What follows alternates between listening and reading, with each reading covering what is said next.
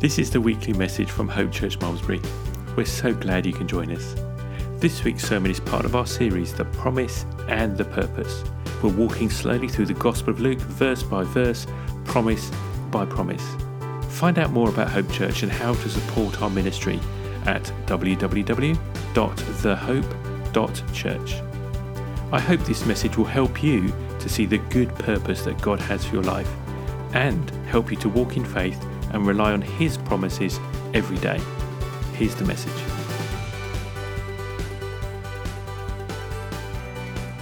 I've not decided whether I'm an old man yet.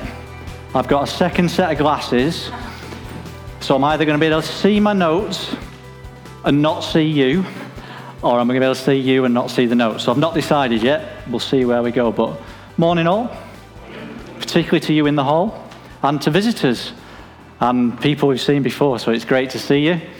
My name's Steve, whatever that means. But for you guys on the lens, I've got no idea what to say to you because it could be morning, evening, or night, so hi.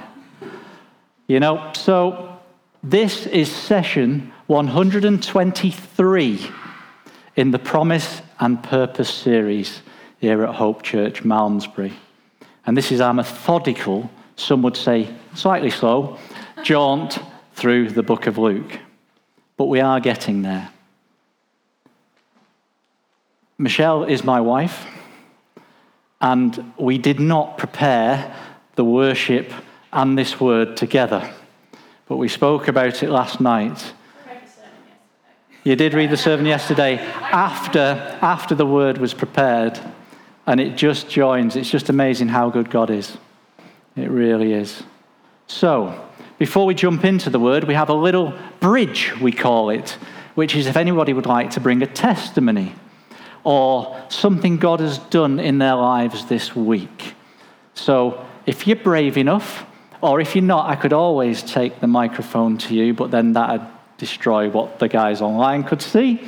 But has anybody got a testimony or a word? Howard, I can always trust you, mate.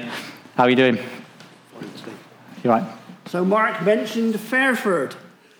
Well, for 23 years I've been attending. I've only missed a few. As an exhibitor there, I have to be there 6:30 in the morning to 8:30 at night.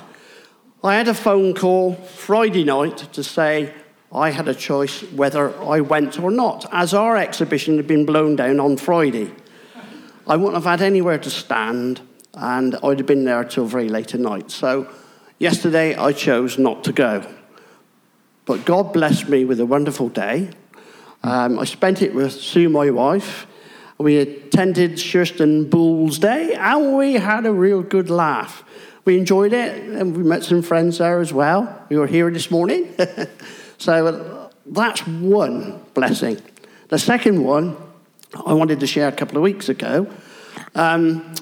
We are musicians on my side of the family, and Christians as well. I have two brothers. One has run the music shop and joined a church in Chippenham for many, many years. The middle brother lives in Birmingham.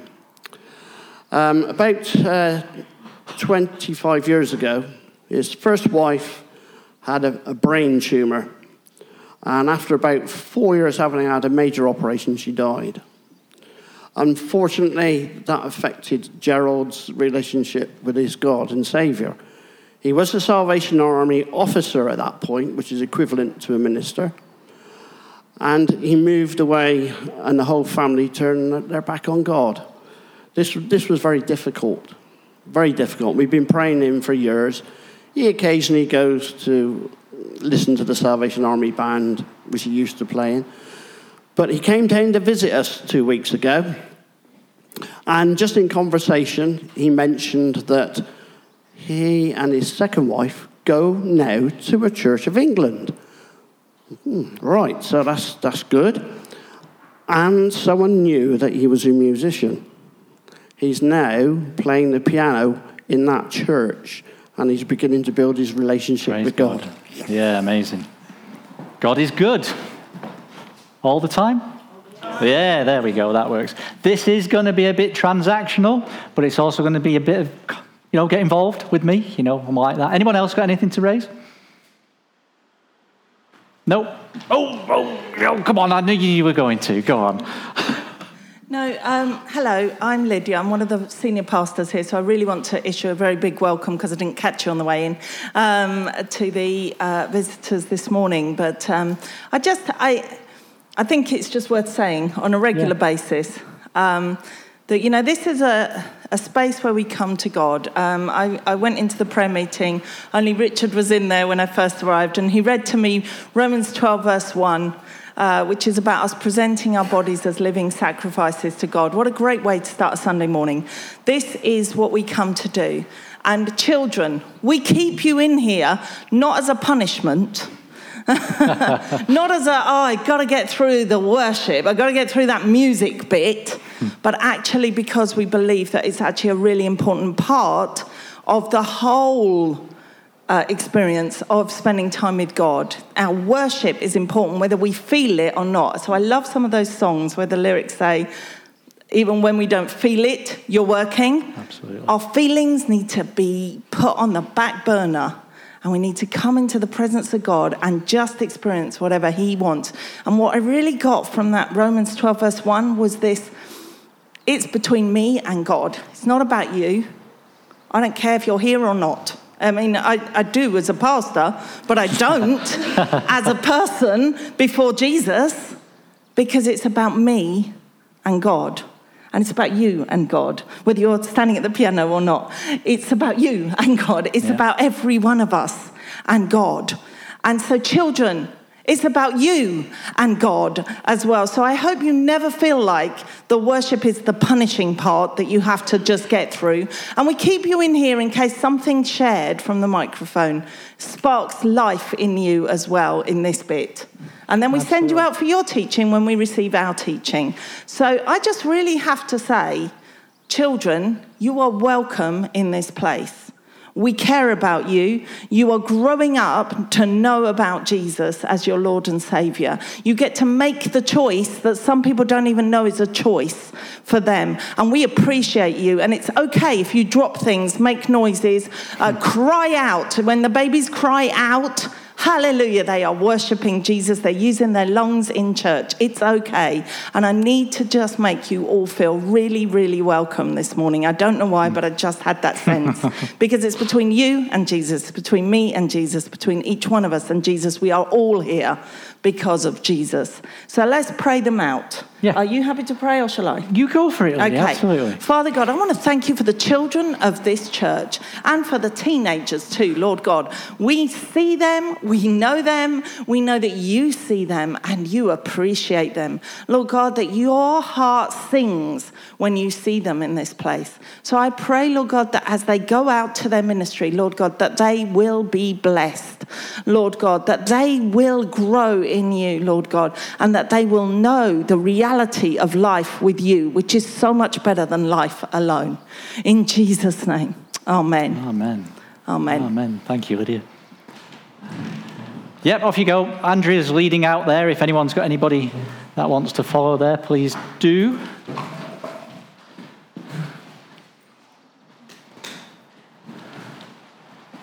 It's amazing. We've got a visitor here, or a couple of visitors back with us, who were with us a number of months ago, and we didn't have a children's ministry. And it was through a throwaway conversation that we've got one now, and they sat in the back row. It's quite scary, but amazing. God is good. Absolutely good. Is this side warmer or something than this side? No, everyone wants to be able to escape. That's exactly where I was thinking. Tea and coffee's there, I get it. Promise. Right, we're going on a journey together, okay? It's going to take as long as it does, but I'm going to put some context into the verse we're going to look at first. So before I do that, let's just open in prayer, please. So Lord, may our hearts and our ears be open to what you want us all to hear, and let my words be your words. And I pray this in Jesus' name. Amen. So context. The scripture we're going to look at today is Luke 20, verses 9 to 18. The parable of the wicked tenants. And today's message is titled The Rejected Stone. This parable, is recorded also in Matthew and Mark, and it's worth taking a look at them. They give the same story, but because they're written by different people, you get a slightly different context. But predominantly, we're going to be looking at Luke today. So, for visitors and for those guys online that haven't followed this, it might be worth you going back online and looking through some of the sermons, but a quick précis of where we've been. So as we've heard over the previous weeks, much emotion, excitement, tension, and drama was played out during the preceding hours and days before this parable. Jesus has entered Jerusalem on a donkey with much fanfare, fulfilling the prophecy in Zechariah 9, verse 9. He has been hailed as the Messiah by the adoring crowds. Everyone was enjoying the party. Well, not everyone. Jesus had a moment. He wept over the city. And the religious leaders, the elite, of course, true to form, just look at every other encounter we've had with them through this journey. We're looking down on the celebration with disdain, and we're astonished and angry that this mere mortal man, in their eyes, was being hailed and prophesied as the Messiah. Leaving his donkey behind somewhere, hopefully with water and shelter because it was a bit warm, Jesus is now in the midst of the temple.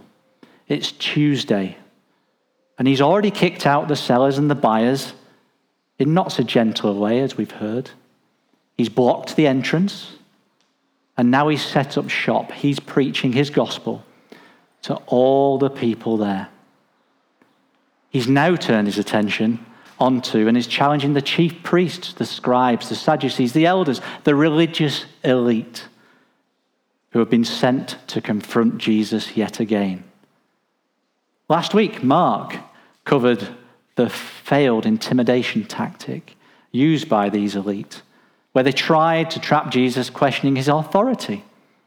Jesus responded with a question of his own about John, which the religious elite refused to answer.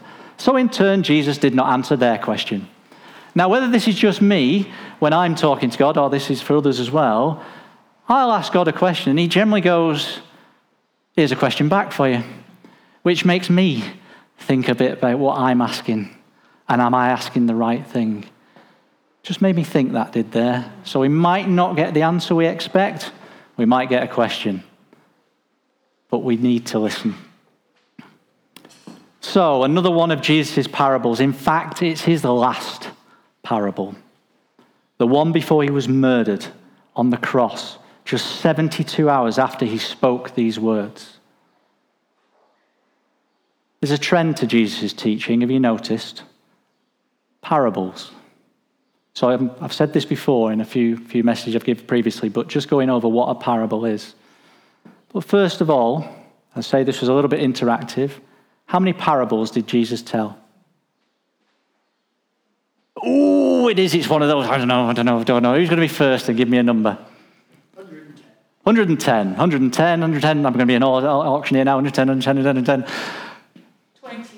27. 22.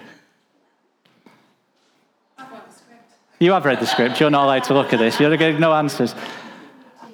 18. It's interesting because it's really interesting. There's not one answer to this, amazingly. It's another one of those theological debates. It depends on how you bound what a parable is. There are those who will tell you that and the only answers I could get were there are more than 20 or there are more than 50. So give yourselves a clap, you've all got it right. It's crazy, isn't it? But regardless, we shouldn't be focusing on the number here. We should be focusing on his teaching within those that we recognize as parables. And he used this way of teaching over and over again. Why? So in Luke 8, verse 10, it tells us, because he's explaining the purpose of the parable to his disciples. The knowledge of the secrets of the kingdom of God have been given to you, but to others I speak in parables, so that though seeing, they may not see, though hearing, they may not understand. In other words, a story that people can relate to or not, because God reveals things to us in his time. Parables are packed full of wisdom and references to Scripture and pull no punches. Parables, simple and straightforward? I don't think so. I think for anybody that's really dug into a parable, it's mind-blowing what these are full of. But they're a great example of the living word because they can be interpreted differently by everybody, even if we've heard them before. They are thought-provoking, challenging, and life-changing, everything Jesus intended. Jesus uses parables and the ambiguity because he knows that we are all different and that they speak to us all in different ways at the right time. So got that? There's a message here for you. So let's turn to the scripture, Luke 20, verses 9 to 18. And he began to tell the people this parable. A man planted a vineyard and let it out to tenants and went into another country for a while. When the time came, he sent out a servant to the tenants so that they would give him some of the fruit of the vineyard. But the tenants beat him and sent him away empty-handed. And he sent another servant, but they also beat and treated him shamefully and sent him away empty-handed. And he sent a third. This one also they wounded and cast out. Then the owner of the vineyard said, "What shall I do? I will send out my beloved son. Perhaps they will respect him."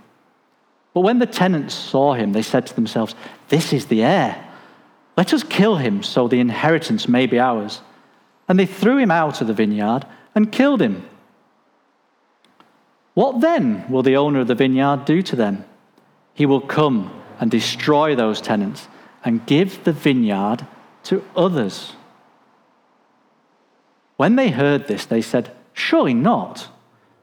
But he looked directly at them and said, "What then is this that is written? The stone that the builders rejected has become the cornerstone. Everyone who falls on the stone will be broken into pieces, and when it falls on anyone, it will crush him." This is so full of stuff, this. And I've tried to condense what I believe God is trying to tell us today, but I would encourage you to really dig into this parable across the three Gospels you find it in. So this, in summary, though, this parable is intended as an analogy to show that merely being an Israelite was not enough for access to the kingdom of heaven, but the true heart worship of God and ultimately Jesus was key. It also shows how God has continued to speak to the Israelites through the prophets, but they continued to reject God. It then foresees God's ultimate rescue plan, Jesus' death on the cross. Cleverly, but not unsurprisingly, Jesus indirectly answers the previous question about his authority by using this parable, and showed the religious elite that he's talking to at this point that he knows about their rejection and that they're about to kill him.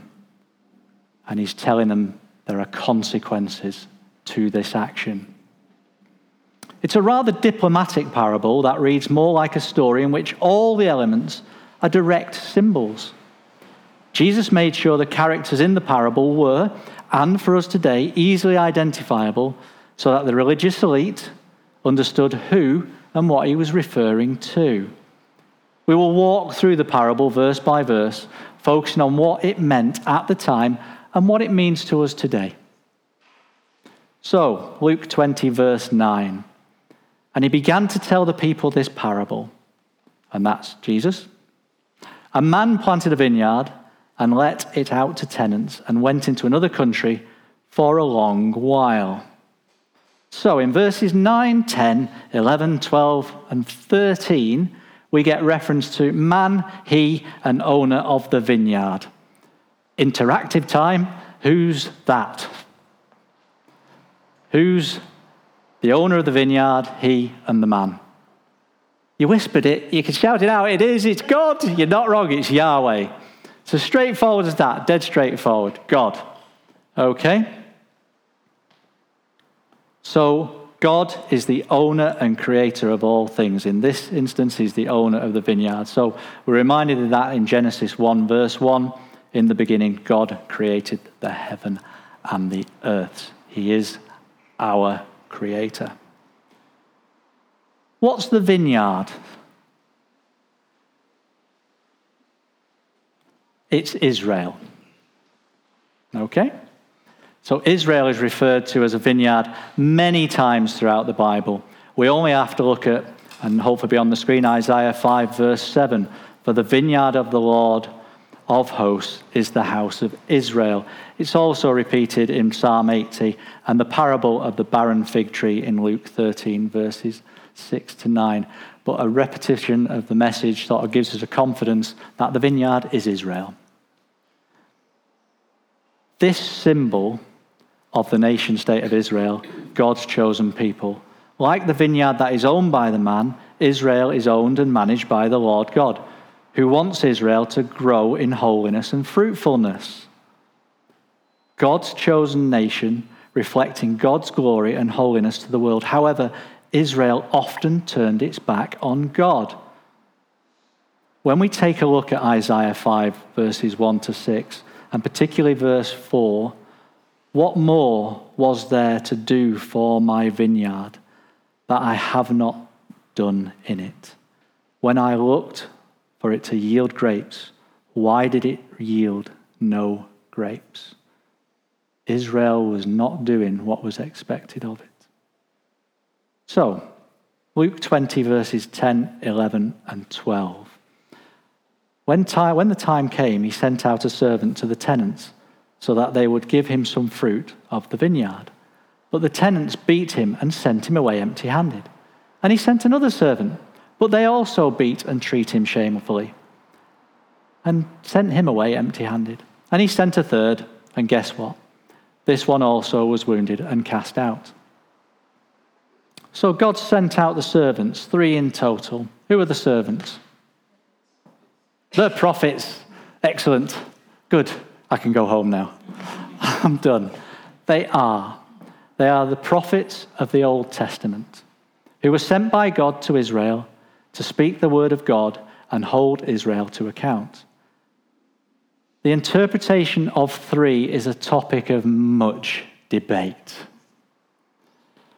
and further research. May I suggest that 3 times simply represents God's persistence and loving desire for his relationship with his people. He hasn't just done it once, he's done it twice, he's continuing, he's always there, he's yearning for that relationship with us. And we find this message repeated again in the parable of the barren fig tree in Luke 13. And that's where Jesus intercedes, if you know the parable there, where God tries 3 times to get fruit from the vine, and I'm going to cut it down. And Jesus says, whoa, wait a minute, let me have a go. And there's parallels with the 2 parables here. So this is pointing to the minor and major prophets. I'm not going to ask you how many they were, because that's another topic of debate. However, these special messengers were not treated well, which is an understatement. You just read the parable there. And in this part of the parable, Jesus is reminding his audience and about some of the history and how Israel has treated their prophets, which is why the kingdom of God was going to be taken away from them. And there's going to be more on this shortly. It's not just going to be taken away from them, it's going to be given to others. But that's quite exciting. Hold on to that one. So to the tenants. Who are the tenants?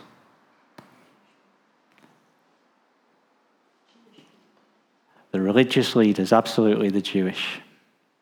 Absolutely. So these are the religious elite. So when we look back in those days, the owner let out the vineyard to the tenants and left them by themselves because the owner was away. They were trusted and were responsible for doing the work that made the vineyard productive and fruitful. In this parable, they are the religious leaders who have been entrusted with the spiritual care and development of Israel. and God's people. They were the caretakers of Israel. So, they are the tenants.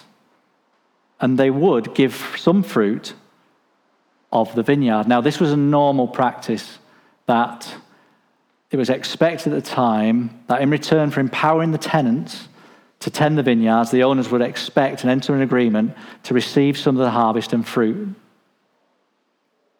This was the same for the religious leaders that God had entrusted as caretakers over Israel. God was expecting to see fruit. And that goes back to Isaiah 5, verse 4. Fruit is often a term. What's fruit often a term for? It's used in the Bible for the outworkings of a life surrendered to God. In the parable of the sower in Matthew 13, verses 1 to 23, those whose roots grew deep into the good soil produce fruit 30, 60, 100 times over. In Paul's letter to the Galatians, he lists the fruit of the Spirit, positive characteristics of those who allow the Holy Spirit to work through their lives.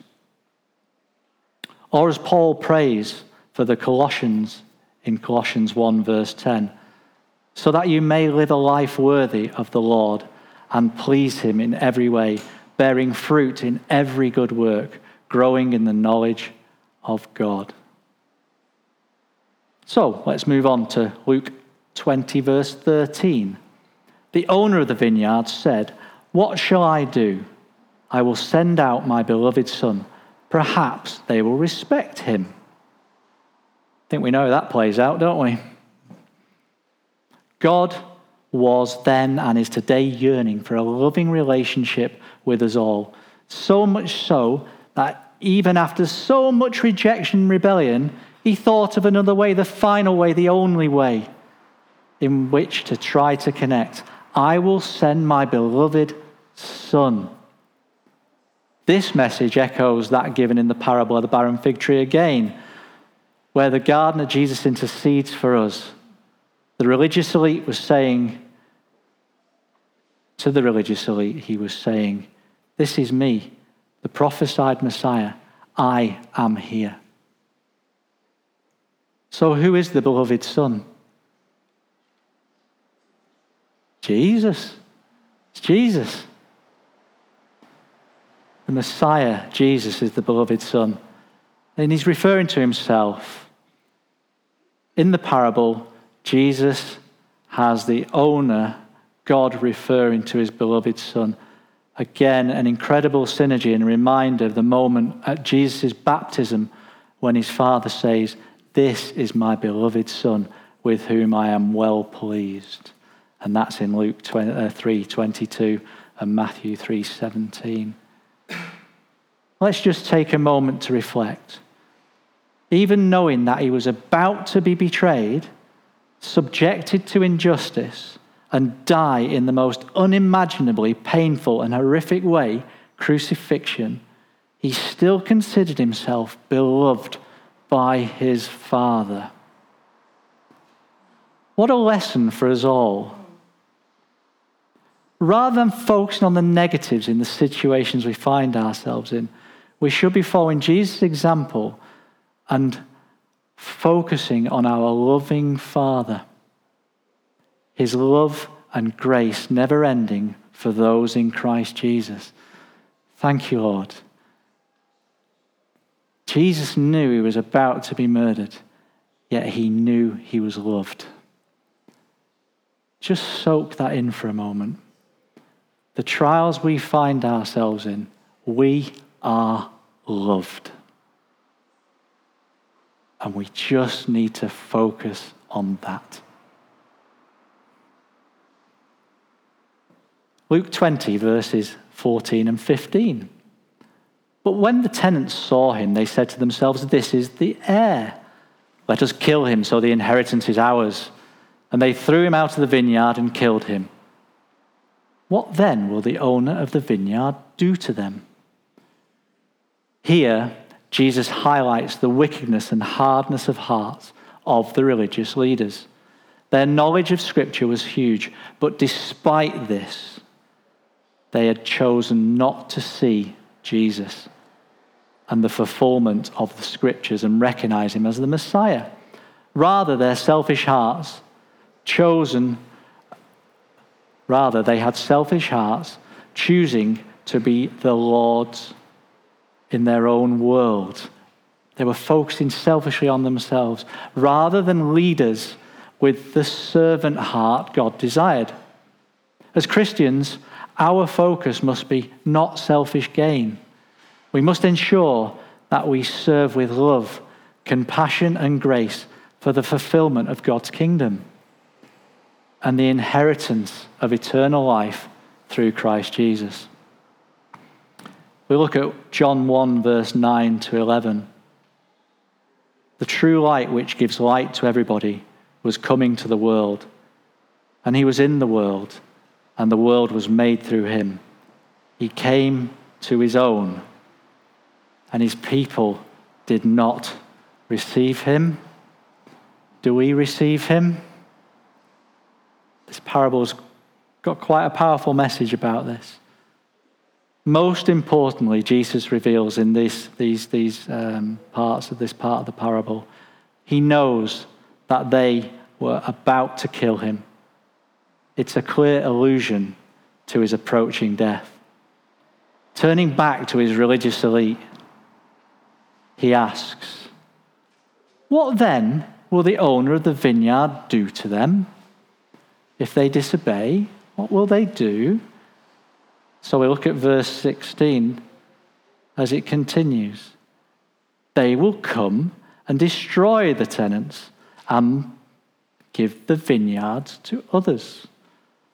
When they heard this, they said, "Surely not." Can you imagine the tension at this point? The religious leaders had set themselves up as role models. To be and live like them was to become close to God. Yet Jesus shows them, and he's telling them in no uncertain terms, that their rejection of him would ultimately bring punishment and judgment upon them. I'm convinced that the surely not wasn't surely not.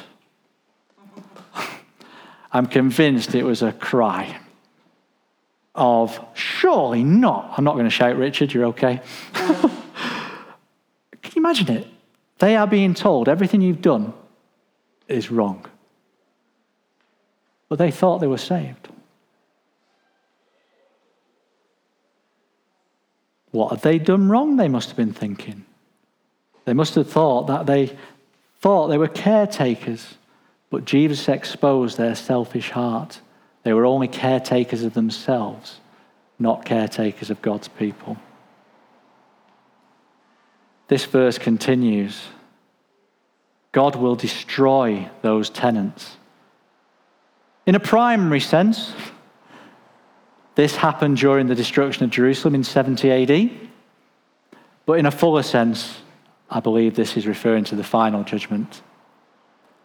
Jesus concludes the parable here by telling the religious elite that the kingdom of God would be taken away from them and given to another nation, others. Who's that? And you on the screen. It's his church. This other nation is his church. The new kingdom of Jesus made up of believers from all walks of life. We're not the same, are we? We are from all walks of life. How amazing is that? Jew or Gentile. And this is us. He alludes to the new covenant where all people are able to have access to God through Jesus. The way Jesus responds to the surely not statement is inspirational. If I had been in this situation, now I don't know about you guys, I would have been like, come on guys, you're the religious leaders charged by God with looking after and nurturing Israel. You know your scriptures, right? You know what I've just told you, but they're almost proving they're not focused in the right way here. You know the Psalms, don't you? So when we come to verses 17 and 18, so verse 17, but he looked directly at them and said, what then is this that is written? The stone that the builders rejected has become the cornerstone. And verse 18, everyone who falls on the stone will be broken into pieces, and when it falls on anyone, it will crush them. Wow. Verse 17. Jesus looked directly at them. Could you imagine again the intensity of this moment? This is Jesus. Can you imagine it? Oh, all right, okay, right, I've got you. You want to say something? This is a personal message directed at them from Jesus. Looking right at them, he was making his next statement personal. And back then, he was doing that, and he's doing it to us today.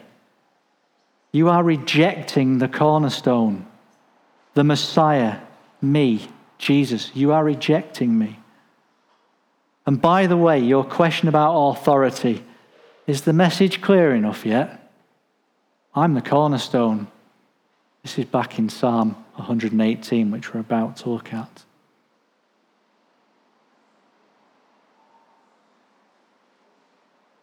The builders, who are the religious elite, are wise and knowledgeable. After all, they were put in a position of leadership, but they rejected the stone as unsuitable for purpose, almost probably because it wasn't suitable for their purpose. The builders were wrong in their judgment. Jesus is calling out to them. Only 72 hours away from his impending death, he's calling out to them. You can change. I am here. So here Jesus is quoting directly from Psalm 118, verse 22. The stone that the builders rejected has become the cornerstone. And he's emphasizing that he is the rejected stone. Psalm 118 in its entirety is a messianic psalm about God's chosen king who will triumph over his enemy. Interestingly, and just as a bit of a side, this parable is also quoted in Acts 4 and in Peter 2. So another repetition of message. It's quite important to get our head around it, one would suggest. So in Acts 4, verse 11, this is when Peter and John are witness before the Jewish council. The stone that you builders rejected, so he's talking to the Jewish council, has now become the cornerstone. Peter said that the Jew had rejected Jesus, but now Christ had become the cornerstone of the church. Without them, without him, there will be no church because it would not be able to stand. So, engineering head on. Richard, please bear with my rubbish analogies. It's going to happen. So what's a cornerstone? So hopefully there's a bit of a slide going to come up. I like this picture. And the reason that brought this up is because, would you believe there's a whole load of theological debate about what the cornerstone is? And it's one of those three. There's a cornerstone in the bottom corner of the building, the foundation. It's the keystone which stops the arch collapsing, or it's the capstone. The debate comes from the following verses, which talks about crushing and falling, which I personally don't believe it links quite that way, and I'll try and reason through where my thinking goes. But ultimately, the psalmist here is using an image from ancient building practices, which is probably from when the new build temple itself. He observed how they built the temple, and they start with the cornerstones, the four corners, because that sets the dimension, it sets the stability, it's the foundation of the building. So in my mind, it's the red one. It's the cornerstone. I say there's much debate here, but ultimately, if any one of those fails, the building will fail. And I think that's the message. A real life example of a failure of a building, not too far from here, which was completed in 1180. Any ideas what building in Malmesbury was completed in 1180? The Abbey.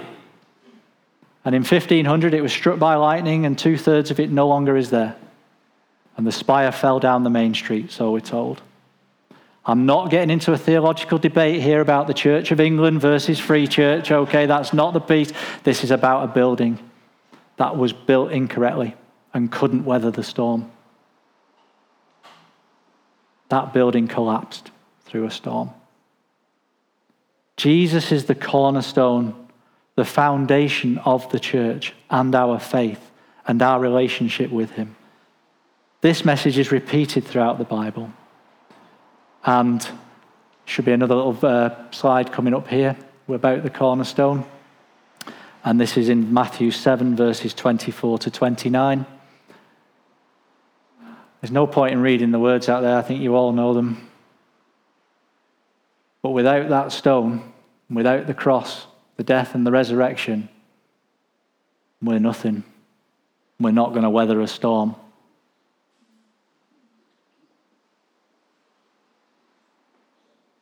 With that foundation, we can withstand anything that comes our way. If our foundation is not Christ Jesus and some other defective cornerstone, then the storms will come and we will fail, trip and be crushed, as it states in verse 18. So everyone who falls, so back to the verse, means everyone who stumbles at and rejects Jesus as the Messiah. When it falls on anybody, refers to Christ coming back in judgment. This was a comment focused on the religious elite who had clearly rejected Jesus and the truth that we must understand today. In 1 Peter 2, verse 8, the scriptures also say, he is the stone that makes people stumble and the rock that will make them fall. We need to just get our head around this. Jesus isn't here to make us stumble and fall. We stumble and fall over Jesus through our disbelief. He isn't there to trap us. This isn't what this is about, and it has been interpreted that way a few times by people and commentators. We stumble and fall, not Christ there to make us stumble and fall. So some will stumble over Christ because they reject him or refuse to believe that he is who he says he is. A bit like the Pharisees, a bit like the religious elite we're talking about here. But Psalm 118:22 says the stone has been rejected, but most importantly, that stone is the cornerstone of the church. So there's no excuse for us to not believe in Jesus Christ. We've got it in the Word. It was foreseen back in the Old Testament. And everything he's played out to this point, a mere 72 hours before he's crucified, completes the story. Those who refuse to believe in Christ have and are making the greatest mistake of their lives. Bold statement, but I believe it. They have stumbled, they have fallen over the one person, Jesus, whose death and resurrection can and will save them. It will crush him. Jesus seems to be using the imagery of Isaiah 8, verses 14 and 15, and Daniel 2, verse 45. These passages seem to envision the final judgment of those who reject the stone. All of those who reject Jesus' place in God's plan and acting in opposition to God's purpose will be judged accordingly. However, through Jesus' death on the cross and resurrection, that's the triumph, his resurrection, we are saved, and he will intercede for our judgment, our deserved judgment, by the way. He will intercede for our judgment. God loves us so much that he has given us Jesus as the only way to salvation. And we must make a decision here. Either fall at the first hurdle and reject Jesus, accepting the consequence, or accept Jesus as our cornerstone and assurance of eternal life. Jesus showed the unbelieving leaders that their rejection of the Messiah had been prophesied in Scripture. Ignoring the cornerstone was dangerous. A person could be tripped, fall or crushed, judged and punished. Jesus' comments were veiled, but the religious leaders had no issue in interpreting them. Spoiler alert for next week. This is Jesus' last parable, told only 72 hours before he was crucified. But his death was not the end. He rose from the dead 3 days later, the triumphant King, as prophesied, our Lord and Saviour, the cornerstone of the church. So to summarize, I'm nearly there. Through this parable, Jesus alludes that he is very aware of the vast drama that had played out and was playing about in Israel at that time. But he showed it in the context of God's eternal plan. From the moment of the fall, God had pursued his people Israel, trying to draw them back to him. And in the ultimate move of reconciliation, he sends his only son. He warns of dire consequences of rejecting Jesus, but also looks forward to the new covenant where access to God is for everyone. Hallelujah. Whether Jew or Gentile, through Jesus. Jesus shows that he is the cornerstone on which the church is built. Without Jesus, God's people, we cannot stand. So how does this apply to us today? Have we accepted Jesus into our lives? Rejecting the stone, being good, or being religious is not enough. Jesus wants a personal relationship with us. As Christians, are we building our life on Jesus as the cornerstone in everything we do? When he is our cornerstone, our lives are transformed and based on a firm foundation, secure in the knowledge of salvation through God's love, grace, and sacrifice of his beloved Son. When our days are done, we will go to live with him in the Father's house. Have we rejected the stone, or have we accepted the stone? John 3:16 to conclude. For God loved the world so much that he gave his only Son, that whoever believes in him should not perish but have eternal life. If I can invite the worship group to lead us through one last song. And unsurprisingly, the song is Cornerstone. Please do as you will. We sit, we stand, we join in, but just drink in the words to this song. And just, are there any strongholds that you need to give to God at this point? Is God, is Jesus your cornerstone, my cornerstone? Amen. Please. Me again. I just had such a strong picture that I just need to share it. If you imagine the cornerstone is the foundation of the building, it's what you put the walls on. And I think God's saying some of us have built the walls around it. And that's why we stumble over it, because it's in the wrong place. It's sitting in the middle of the sitting room instead of in the wall, okay? It's supposed to be what we've built our life upon, and instead it's just there. And so I think that's a challenge for some of us. As we sing that song, let's really try and get Jesus back in his rightful place. We need to build our walls of our lives, build our lives on the stone. And I hope that's okay, but it was such a strong picture. Amazing. That I believe is for probably several of us here or online. Absolutely. Okay. Amen, amen.